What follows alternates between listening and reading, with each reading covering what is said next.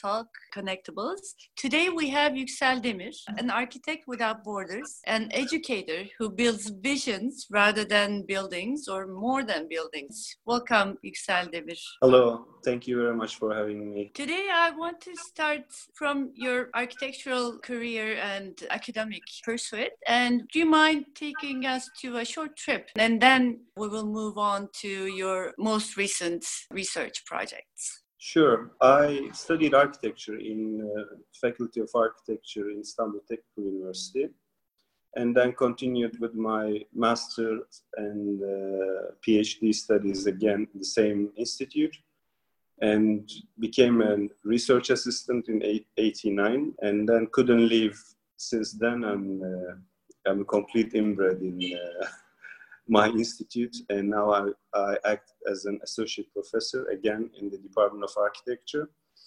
And my concentrations are mainly on the theory of architecture and use of computation in architecture.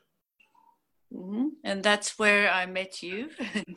Exactly. So to meet you. Yeah. And you are working on the theory of architecture, but you are very insistent on the architectural practice as being research practice. Thank you very much. Development. Yeah, very well said, actually.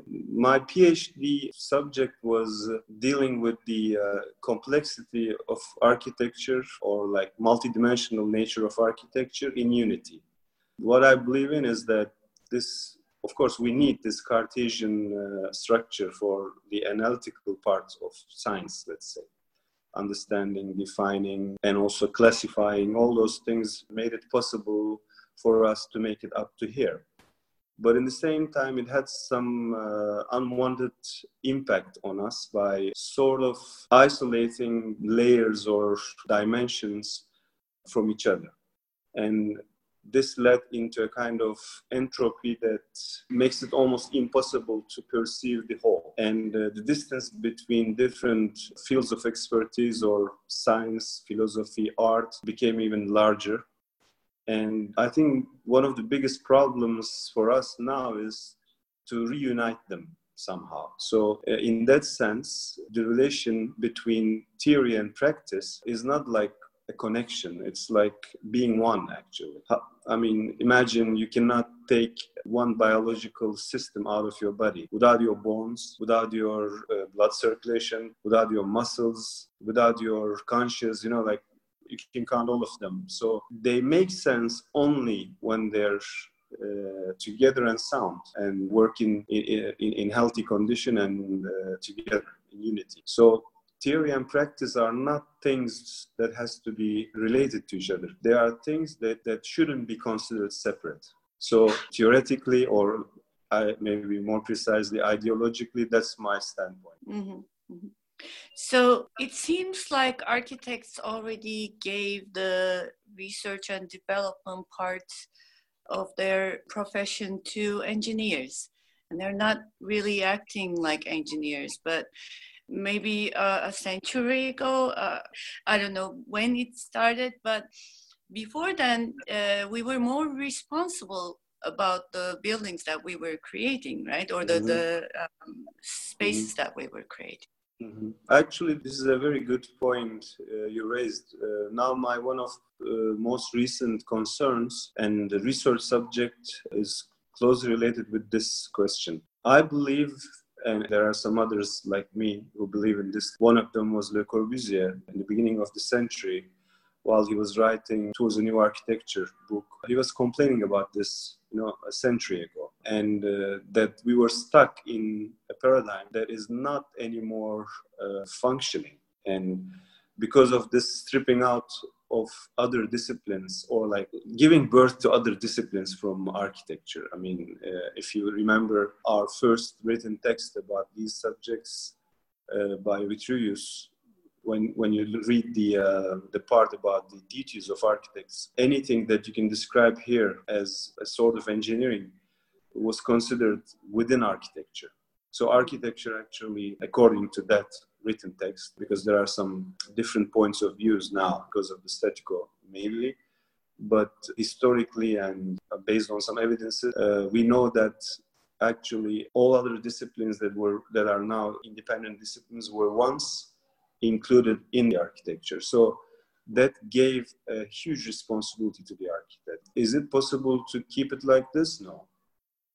But of course, we're not capable of dealing with that big amount of information and data, even knowledge. But in the same time, this connection and also not having a good system to make them work together harmoniously, to have that control over the whole, ended up with one really important problem, which is lack of research and development.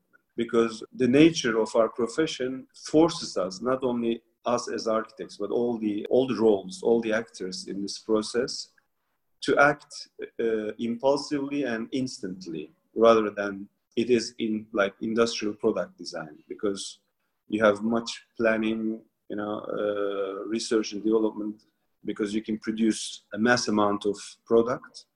So you can have this time to get prepared, even to launch the product, we have lots of studies.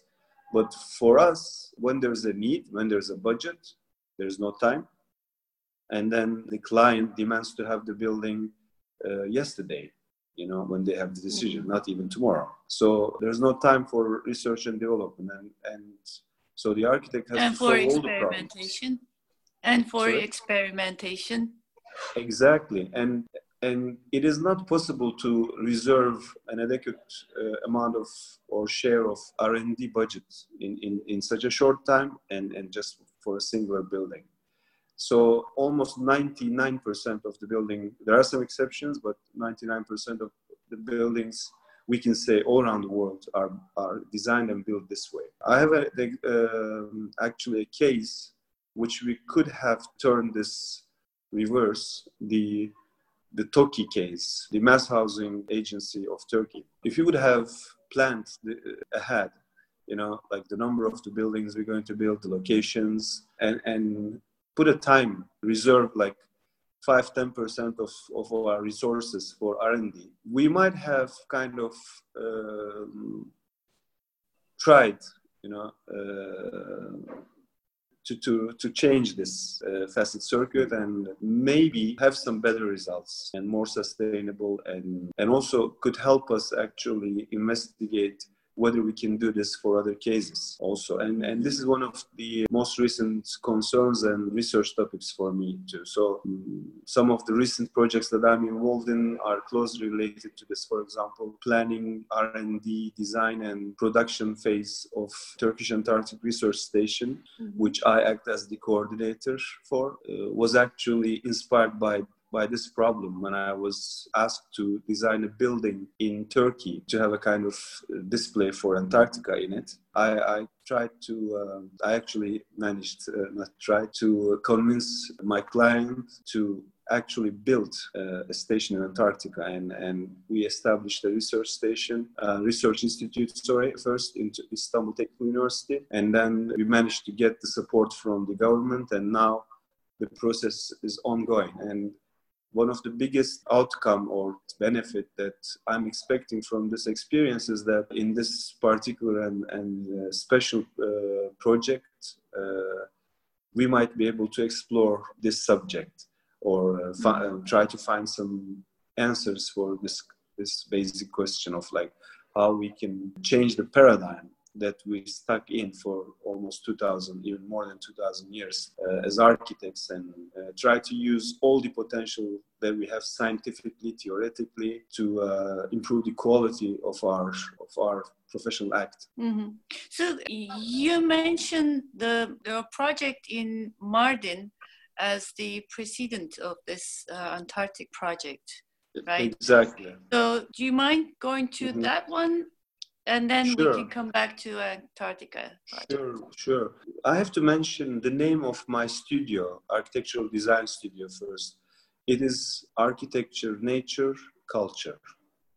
And since more than a decade, the name of the studio is this. And my research that I'm doing with my master and PhD students as well is mainly, revolving around this subject. The reason why I'm dealing with computation is also related with that. With the main question of how can we enable the architect to have full control over all the dimensions of architecture, which is a very difficult task without the help of, actual skill. I mean, the technology that we have in this age, information and communication technology. So we need that. I'm also from Mardin, and I was invited to help to take part in the development process of a strategic plan for the whole province of Mardin with the governor's office and two foundations, Marev and Çekül. And there I had the chance, this was 2004, I had the chance to get to know the potentials and problems together of 9 sub-provinces or towns of Mardin, also the main town center. And there was also an attempt to establish a university at that time. And the team that I was with, we were in a workshop at the same time. I combined two things. We witnessed that opportunity there, that a research institute that can bridge the academy or the research part to society, but an acting one, not a platonic one that watches from outside, which is taking part in life with some real actions, small, light, but capable of doing things, using, again, experts that are also competent and able to serve the society in the best possible way. So I suggested both the authorities and public, the audience, they had a meeting, meeting to discuss both the strategic plan and also the university thing came out at that meeting. It was like a forum. And when I said, it's not possible to build in such a short time a university or some short-term expectations from a university, helping the local economy, renting houses, some small commercial activities, etc. I said, it would be better to have a kind of flirt stage, between the researchers and the society, so they or the place, the Mardin in this case, they get to know each other because it's a very attractive location, as you also know, and it has lots of cases that attracts researchers coming not only from science part, also from the art part as well. So we shouldn't be limiting it into any specific fields, but an open platform that can provide a kind of access, a kind of protocol, like USB protocol, like when you come to the city as a researcher, as an artist, and you don't know how to connect with the city and where to get some information or where to solve some logistical problems, etc. So this could be like the first landing page, as we use in web pages, the first door that you're going to knock. And we should be ready, waiting for these demands, and we should be facilitating any, let's say, infrastructural possibilities, logistical possibilities or devices, plus an archive about the city, and also protocols, like how you can work with the city. And this should be a very light, let's say, economical to run facility. And my institute, Istanbul Technical University, was more than happy to take care of the academic part, and the municipality and the governorate also were happy to take part in the local part, together with some, let's say, non-governmental organizations. And we signed the protocol, we established it first in 2005 as a center, then it became a research and development center. And actually we worked on several real issues or real problems, projects of Mardin. I may count some of them. Could you give some examples? Of course.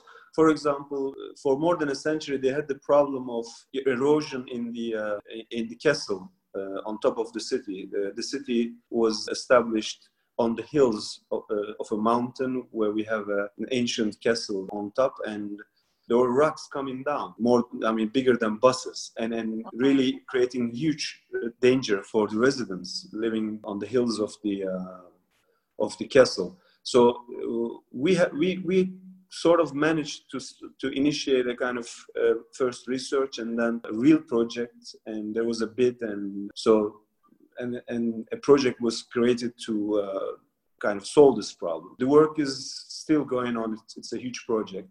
Another one was like one of the missions when we established Mardin was to support the process of the establishment of the university. And so they asked us to plan the university campus and then develop a design concept for architecture and urban design phases as well. So we did that too.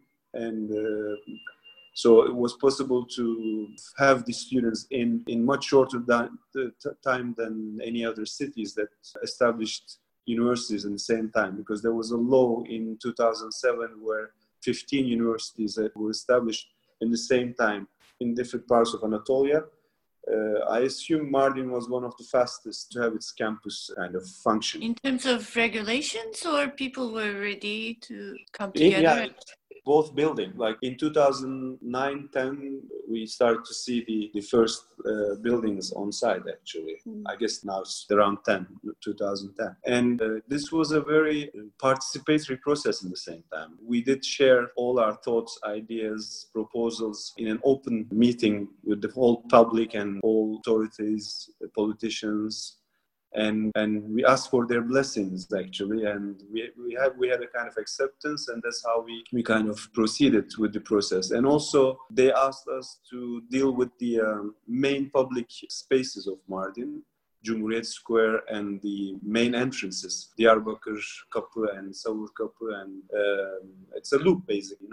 The traffic in Mardin, car traffic, takes place mostly in one street that loops in the middle and the lower edge of the city. So we developed also a project for that. That project also was introduced to European funds, and we managed to bring 9 million euros fund also to the city to help for the development of those urban spaces for cultural tourism and similar tasks. I mean, these are some of the things. Of course, there are other things. Many educational projects took place. I guess most of our professors of that time, and except one department, all 4 departments, and most of our students, including undergrad and grad students, had the chance to work in Mardin also. Wow. We used it also, we kind of integrated both theory, practice, education, life, profession, education. So that was a kind of good exercise to deal also, or to search for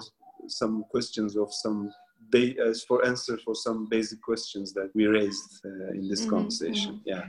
So when we say research and development for architecture, for creating space, what are the means of the feedback that we get from the experimentation, which is actually the practice?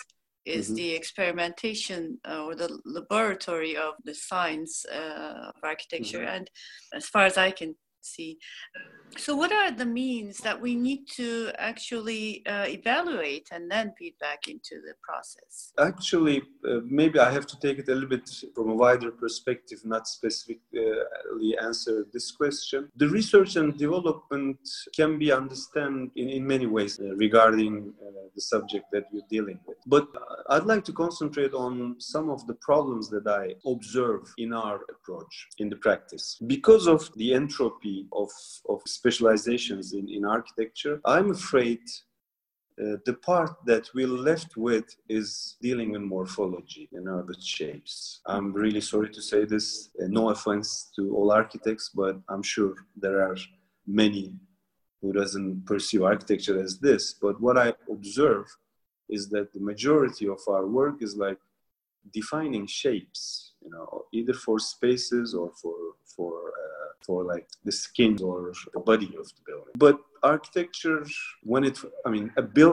let's say we're talking about a building as subject of an architectural job. It takes many experts and many hands, actually, many actors to design it, to plan it, to design it, to build it. But you pursue it at once and as one. So all its dimensions interact with each other, and we have again one performance. When you use a space, whether it's like climatization issues or acoustical issues or illumination or, let's say, the feeling that you have in that space, whatever, whatever you can have.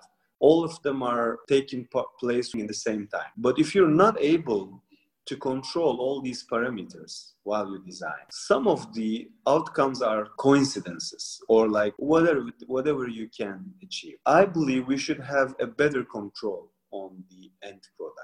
So I give an example to some of my colleagues when we discuss this. I say, most of us are not happy with some critiques that are the roofs of our buildings leak still. And when we are criticized about this, we say, look at the falling water house. That also leaks, but it's a piece of art. And forgetting like when that was built at the same time.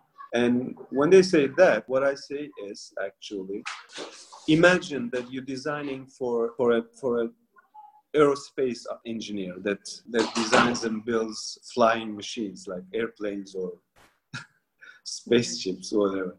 Let's say airplanes. Let's say an airplane, and your client is an aerospace engineer, and you build a house and your roof leaks, and you go and say this is normal to that person who's capable of developing a product that can fly approximately 1,000 kilometers an hour and there is no leak. Yeah. So this is something we should be honest to ourselves and deal with. It's not only about technical aspects. If you just look at your smartphone, what a small rectangular box prism is capable of doing. There's nothing fancy about their shape. Almost all the brands look the same now. When you look to all the airplanes in an airport, can you tell which one is which brand? No. They're a little bit smaller and bigger, like almost. So while we were making our research for Antarctic research stations, we used this reverse engineering approach. And looking at the state-of-the-art stations and the mentality, the paradigm that they did use to design and build those stations were completely different than how we design and build conventional buildings at this part of the world. They were more close to how aerospace engineers work, much more close to that. Mm-hmm. And in functional sense? In all senses. I mean, I don't mean to disrespect, let's say, the morphological part. What I believe is, those old sayings like form follows function. I believe form is the function. Mm-hmm. If you look at biological forms, you'll see that. I mean, eyes are not that beautiful so we can write poems for them or we can fall in love with them. That's the consequence of that. But they're like that because of their function. So it's the same thing for anything that you design, actually. Aesthetic is an inevitable or inseparable part of your design, of course. But it's not the only one. Mm-hmm. Mm-hmm. So if we are considering, the reason I asked about the function, whether you were meaning the function of the building or whatever product, is that I believe that we learn about neuroscience. Definitely. In architectural education. Definitely. And we need to understand the occupant fairly enough to make sure that there is an optimum happiness or at least a stable psychology enabled within that space that we're creating. And other issues that I don't know how we can limit the amount of knowledge that we need to build as architects and how that could function. I mean, should we know all of this, the sciences that are correlated with the humans and space? Or how could we systemize this knowledge and how can we turn that into practice? Yeah, I can extend this to any possible scientific subject, including neuroscience. I mean, AI, machine learning, I don't know. I mean, cognitive science, related subjects, of course, but anything, biology, bioengineering, anything. By the way, we also have a course in the undergrad in bioengineering department with two of my colleagues, Oğuz Haşlıkoğlu and Aynur Karakaş, both artists. was also a philosopher, and Ainur is ceramic artist. And we try to connect the engineering students, bioengineering students, with the part most engineering schools think have nothing to do with engineering, such as art, philosophy, design, you know, and of course, basic sciences and engineering concept. So, and then the name of the course is Art of Engineering. So the thing is, we shouldn't be acting on behalf of any expert that we need to involve in our studies. We should be openly inviting them with their knowledge, you know, to be a part of our process. Collaboration. That is the best way. That is the best way.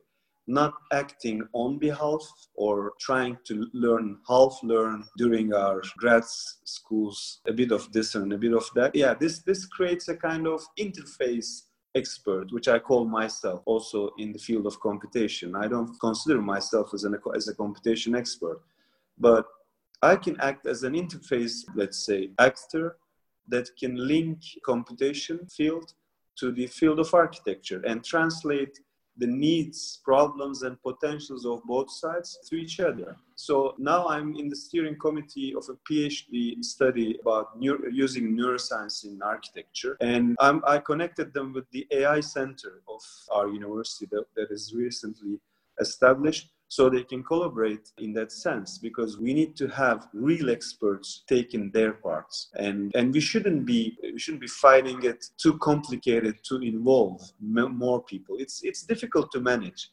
We escape most of the time from that difficulty, but I think that's why we fail. That's why we fail. So do you call us failure? No. That would be really heavy. I mean, I'm proud of my profession at the same time, but I'm harsh in making self-critics so we can improve our profession. Our education gives us a unique ability of perceiving these things. This is a huge advantage compared to some other university education styles. That's how we could be aware of these things and work on them. But we are not that powerful to change the paradigm that we complain about. So that I complain about. So to change the paradigm, we need to collaborate with all the shareholders. How can we measure this failure, let's say? It's not a kind of general failure. I don't like generalizations. I'm sorry if I meant it in a wrong way. But the thing is, we know that we can't take care of everything, right? What is the ratio? What is the amount? You need to have a scientific study for that. I can't tell the figures for that. But I'm sure, as not being all the other experts at the same time as being an architect, so anything that I'm not, and if I'm not able, if I don't have the budget to involve in my design process, should be a coincidence if it's not a failure, if I succeed, or the outcome. So such a complex, let's say, task, but only one or a few fields, including some engineering fields that helps us, and some administrative, let's say, fields.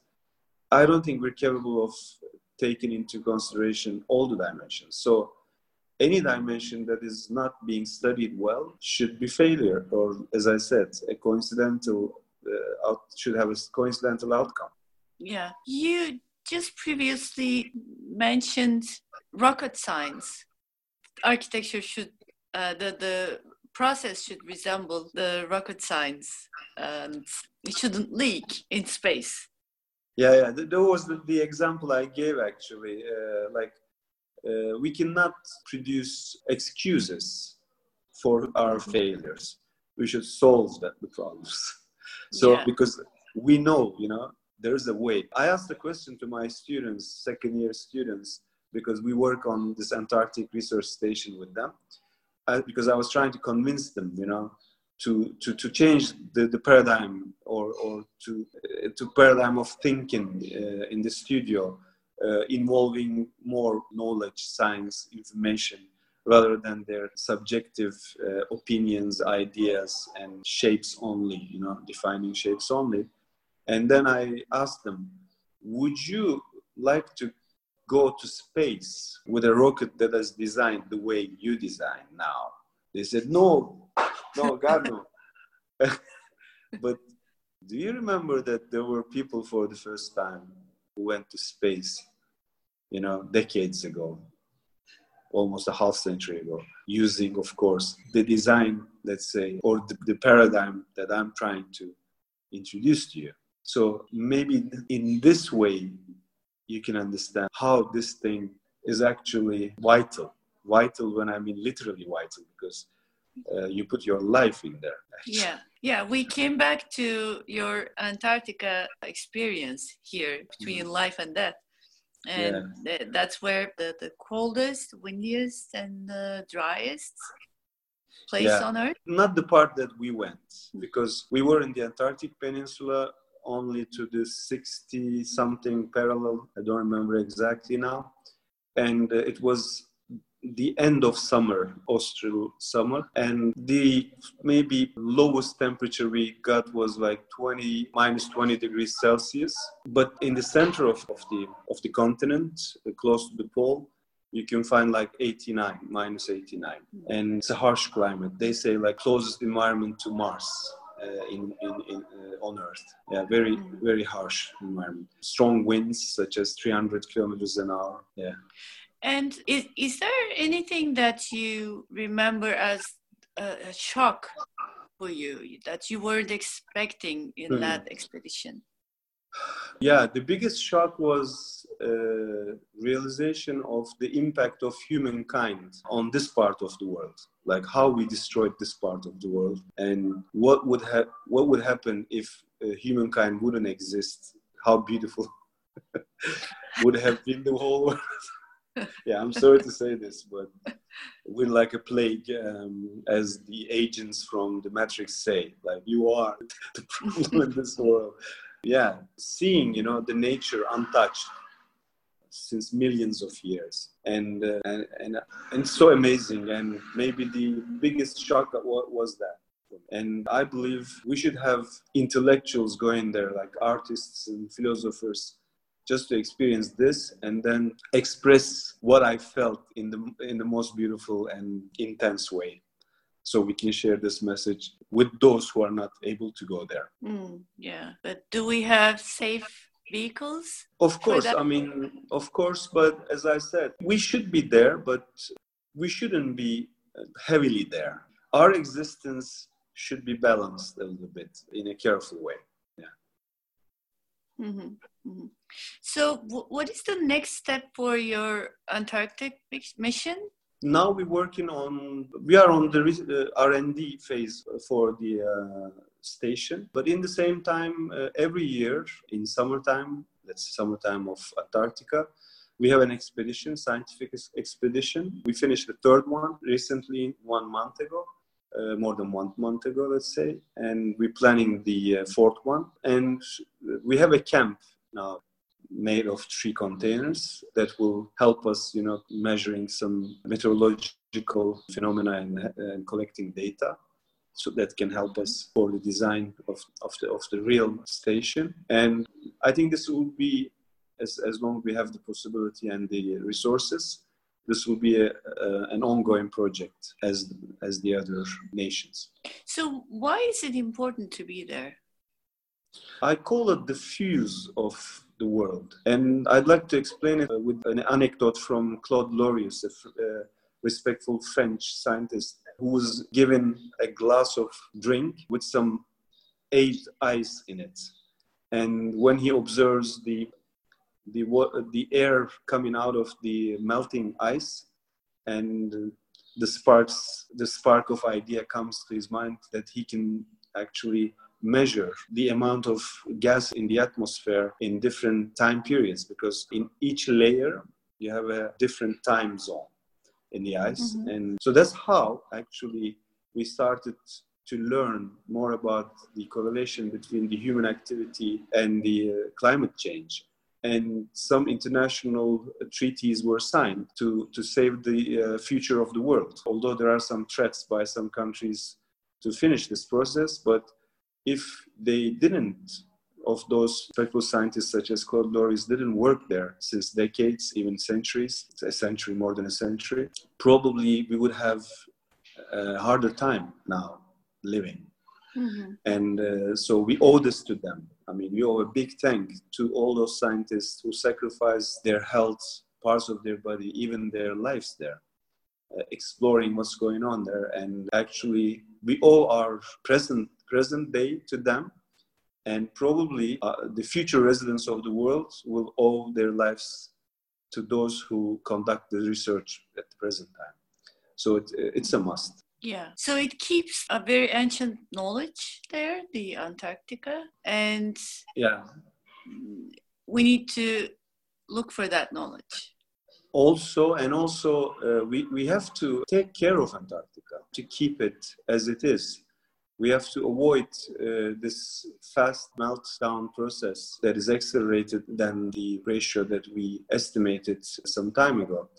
And we know that if all ice on Antarctica melts, whole oceans, seas around the world might rise between 70 and 100 meters. And you wouldn't like to imagine what can happen there, unfortunately. Yeah, and not many people care about this, as we can see. Because maybe they don't know, because I didn't know as well. Because I was approached as an architect to design a building that has a display within the building about Antarctica. And they had to give me a brief about Antarctica, because Antarctica until that time was something that I would see in documentary channels and watch beautiful animals and beautiful sceneries, but didn't know these facts until that time. So we need to create an awareness about that. So maybe one of the biggest mission is that to create that awareness, so people first can understand what the scientists or researchers were capable of achieving as knowledge from there, and then look at what we do now and what we did to this part of the world, and maybe change our attitude a little bit. Also for this part of the world. Yeah. So I have a couple of more questions. When you're dealing with all these surrounding disciplines, I'm sure you have a view of what creativity is and where it stands in architecture or any profession that we can think of. I'm not an expert about creativity, and I don't know what creativity is, by the way. I subscribe to the opinion that was well expressed by Aziz Sancar, our Nobel laureate. He says, more than creativity or talent, there is work. You need to work. You need to study. You need to learn. I think that's why research is important for architecture, because as much you research, as much you learn, probably what is being called creativity takes place or becomes a reality. More than creativity, I think curiosity is important. Yeah, that's great. And I was going to ask you whether you have a message for our listeners before we start wrapping up. And this is actually a good beginning for this message. Yeah, actually, maybe the last sentence could, more than a message, I could manifest how I work. More than, I don't feel myself comfortable saying to people, I suggest having advices like a wise man. I'm not. I became a naive, curious researcher, seriously, who thinks is illiterate and never satisfied with asking questions, learning more, and investigating, researching all the time. Because each question is bringing like a chain reaction, another question, more than an answer. And it's a continuous reaction, chain reaction. So I think I should continue doing that, because so far what I got out of this is working. Yeah. It gives the sense that you actually have the unease that leads to curiosity. Does it start with curiosity or with the unease that you have, and you want to look for That's a neuroscientific question. I don't know. I don't know what's going on here. Or a cognitive question. I don't know why it's like that. But since I was a child, people were complaining about me asking too many questions. So I don't know why. I mean, you ask too many questions. And I'm like, okay, but I have too many questions. I don't know. I was banned too. So I don't know why. Okay, we need to find out. Yeah, I hope so. Thanks. Well, such a humble person you are, and I'm sure there are people who would like to reach you and maybe ask questions. Of course, anytime, anybody, sure. How can they reach you? Maybe, I don't know if this is going to be published somewhere. We can put the email or social media. It's all with my name, Yüksel Demir, @YükselDemir. They have everything, and in Google, I think they can find. I don't know what else I can say. Okay. Yeah. Okay. Well, Yüksel Hocam, thank you very much. This Thanks was a great chat, and for me too. Thank you very much. I hope to talk to you again in another episode. Always with pleasure, Lale. Thank you very much.